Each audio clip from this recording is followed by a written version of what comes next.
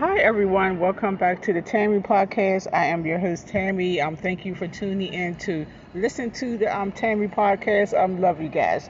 Okay, guys, who remember raise your hand if you ever had a hickey. I can't see y'all, but if you ever had a hickey, raise your hand. I know I did when I think only like once or twice when I was a teenager.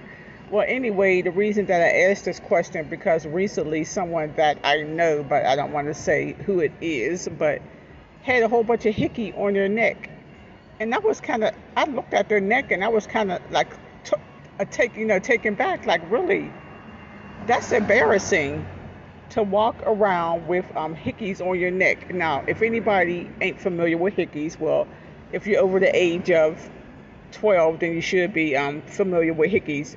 Not even that young, but hickeys are love bites on the neck, like a whole bunch of marks where they be sucking on your neck and all the like I guess the blood comes to the surface.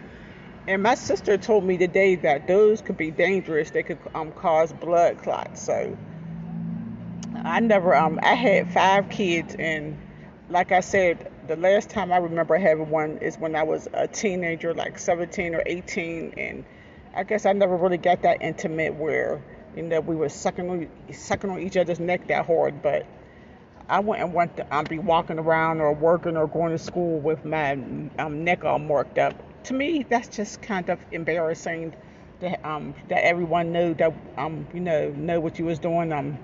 It's just tacky to have hickey marks all over your neck. And if it's summertime, you can't cover it up. Cover it up. Maybe in the wintertime, you can cover it up.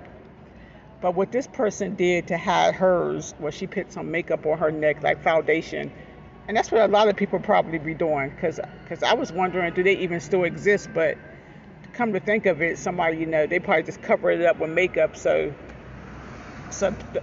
other people don't know what it is, because that's kind of tacky. Again, if you're walking around with all these love marks on your neck, okay. Okay, everyone. Well, thank you for listening to the Tammy podcast.